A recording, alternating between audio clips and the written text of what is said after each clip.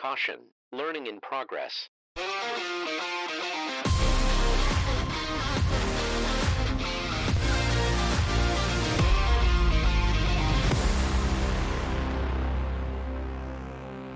Hello, and thank you for listening to Smarter Every Season. This is the podcast brought to you by the product support team at Precision Planning. I am Tyler Hubert, and I'm joined, as I have been for the last couple weeks, in studio by Hans Stutzman. Good morning, Tyler. How are you? I'm doing good. Good. Hans, I think it's a good opportunity to recap what we've been doing for the last 4 or 5 weeks. I know just from talking to different dealers, we have picked up some listeners along the way as we've been doing this, what we've called Spring Update style podcast. And then we still have some of the regular listeners tuning in, which I'm still very glad about and appreciate them just as much. But I think it's important that we recap what we've been doing here for the last couple weeks is really trying to hit on 6 or 7 bullet points that are driving phone calls from the field. And again, the goal here is to pass on solutions, right? Here's practical ways to solve or go about troubleshooting these things that are drawing calls. So that's really the focus here of what we're trying to do. Yeah, it's the trends that we see from support and steps that we're doing and that we'd like to pass along as ways of improving your experience. Yep. So let's jump into those, Hans. Not a ton of depth on a lot of these bullet points, but we do have a fair few bullet points to get through today. So let's go ahead and start like this. It's a good reminder. We have talked about a few different things with prescriptions into the Gen 3, but want to start with just a call-out reminder when we're pulling in prescriptions from FieldView. Yeah, this is with Gen 3, they don't automatically import. You have to go to import data, data import prescription boundaries, and then select FieldView to bring those over. It's not a direct, you just connect the iPad together and they come together and they sync across. You actually have to manually go pull them from FieldView to bring them over. Yep. So, and just a reminder on this, I mean, this is something we've talked about before, and to your point, we've mentioned this. We're hitting it again because it's still being a pretty prevalent question. So, as you're working with your customers, make sure this is something that you're mentioning with them, or pass it along to your customer ahead of time. Hey, when you get prescriptions, you want them to come across from FieldView. I mean, a lot of this, our bullet points today are stuff that we've talked about before. It's kind of, we're reiterating them because we're still seeing them come up. And everything connects and looks right. It looks like everything is prepared to push those prescriptions in. Yeah, it's all set up, ready to go. It just doesn't have the command to do it. Yes, exactly. That's a great way to say it. Okay, reminder for anybody that is using a smart connector on a Gen 3. And this really could be like a liquid-only system with a smart connector or just seed sensing. Yep. These are important. Just seeding in a Gen 3 on any scalable software basically requires it to be treated like a control system. You want to have a seeding control widget on the home screen. You want to have it enabled. We like to have the swaths set up, section setups. We have to have a rate section. You should have a rate section assigned to it, and you have to have rows assigned to a rate section in your setup. So those are a couple of things. Basically, it's a sensing only system. Yes, it is. Treat it like it's a V-Drive system. Go ahead and go through the entire process of putting the control box on there. Make sure all rows are assigned. Make sure your rate control sections are set up in your setup screens. All rows are assigned a section. Enabled. Command pop. Yep. Awesome. Hans, we talked a little bit last week about a pop-up that was coming up on the iPad that I believe, and I'm paraphrasing a little bit, but said something like, no valid serial number from DBM. Yep. We passed along a way to basically reboot the iPad, and we talked about, it's good to reiterate this, we believe this to be on our side, on the Precision side, that pop-up's coming up. But we have maybe a little bit of an easier workaround now going through this last week, or something we want to pass along so that we'll get connectivity without having to worry about that pop-up, if that makes sense. Essentially what we think it is that we don't think that it always requires the complete hard reset of the iPad like we talked about last time. We think that we've seen cases where, and this is probably a better short-term solution, is fire everything up with the iPad disconnected. Let FieldView get to a purple light on the FieldView module. Once the FieldView gets to a purple light, then it's fully established communication to the display, to the DBM, and the FieldView module. Those are ready. Then you plug the iPad in. Now it's ready to talk to the iPad. It should have that serial number ready to push across. Yeah, I think it's about allowing that complete boot sequence to get done before it tries to talk to the iPad. So that's one thing to try, and we were essentially accomplishing the same thing with the hard reset.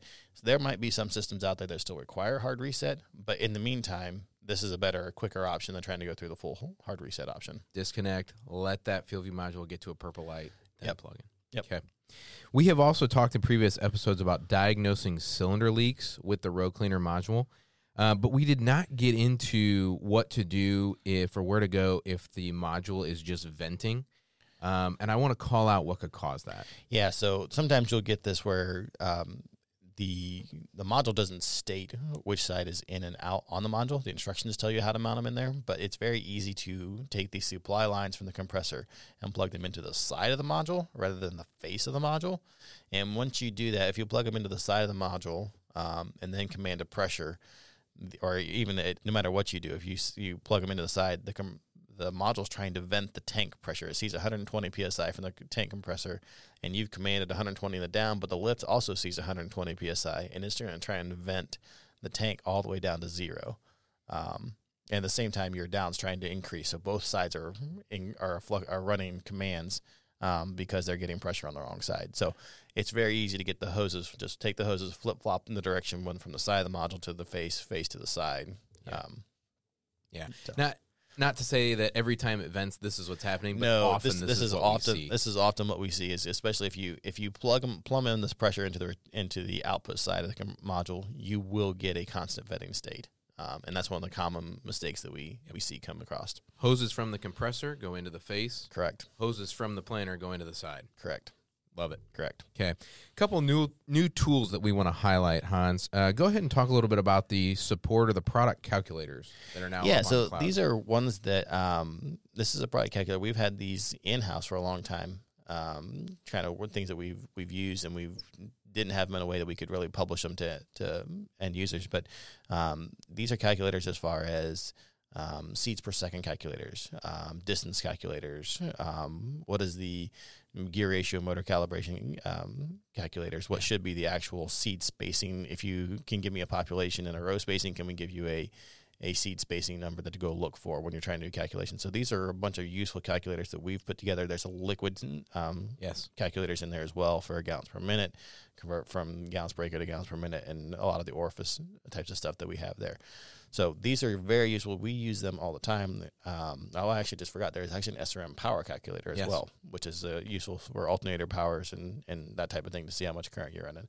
So these are calculators that we've been using internally. We've never had a good way to share them in a good format. And so we finally put them together on the cloud. They're under product resources, product calculators. Yeah.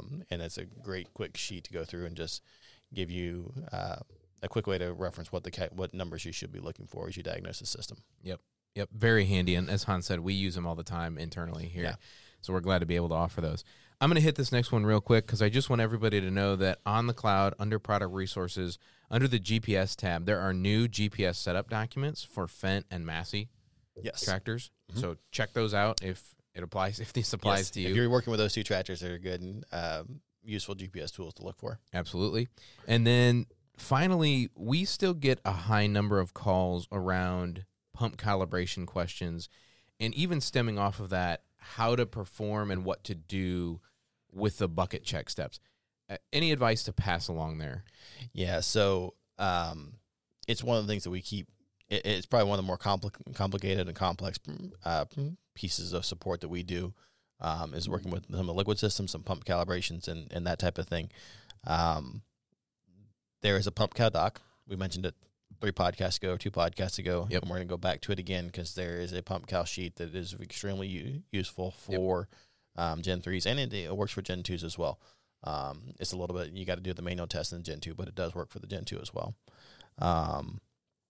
And then the back end of that, so that is located underneath product resources, vApply HD. Scroll down underneath the ops guide. There's is where the pump cal sheet is.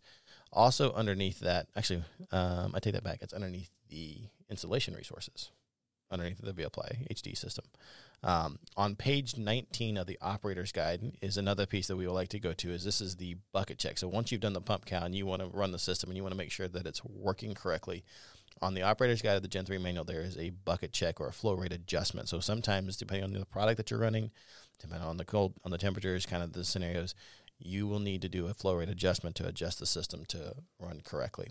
And there is a bucket check calibration that we recommend to ensure that everything's running correctly, that you need to do a flow rate adjustment or even the orifice sizing. So that's a valuable piece to go find that bucket check. Anytime you question whether V-Apply is applying correctly, not just is the pump running correctly, is the V-Apply applying correctly, the first step we do on support side is tell you to do a bucket check and tell me it's telling you you're getting 5 gallon a minute. Is it actually giving you 5 gallon a minute? Is that what's going on with it? And so there's that one in the liquid operations manual, page 19 and 20. There is a sheet there that goes through and walks you through that process. There's also an orifice and flow rate adjustment worksheet in the installation documents underneath V-Apply HD that talks you through. Now, that one's set up a little bit more for trying to orifice size something, but it also does cover flow rate adjustments as well. Yeah. Both of them are invaluable tools. Use the one that fits best for what you're doing at the time. Yep. So just to call out to the document that gives you the flow rate adjustment, page 19 and 20 in the Gen 3 Ops Guide. Yes. And I can even go as far as to say that document is a 955-706. Correct. The other thing, too, like you said, the worksheet was really geared more towards trying to find orifices on a Liquimax. However, will still help. The thing that I kind of like to pass on, too, because I get questions on this quite a bit, is if you're aiming for 0.5, half a gallon a minute, let's say, and you catch 0.55 out of the HD, your adjustment is then negative. Correct. We are over-applying. You want to back us down, so you're going to adjust that negatively by a percentage. So guys get a little confused sometimes of which direction to go. Yep. So I think that's worth highlighting. Yep, it's worth highlighting. And it's actually, I think we try to call it out as best we can in the manual, but also make sure that you think through what you're actually trying to adjust, because it is a little bit confusing in which side you're controlling to. Yeah. So, well, Hans, with that, I think that we're going to go ahead and wrap it up because I see us approaching the 12-minute mark. And if we go much over that, then I can't re-listen to this podcast on my way to work. It runs over. It runs over. Well, we can't do that. We might just sit in the parking lot then if that happens. You've got plenty of time. I've got plenty. We can listen. go. I got 45 minutes. We're good to go. You we can run probably for a long listen to us 3 time. or 4 times.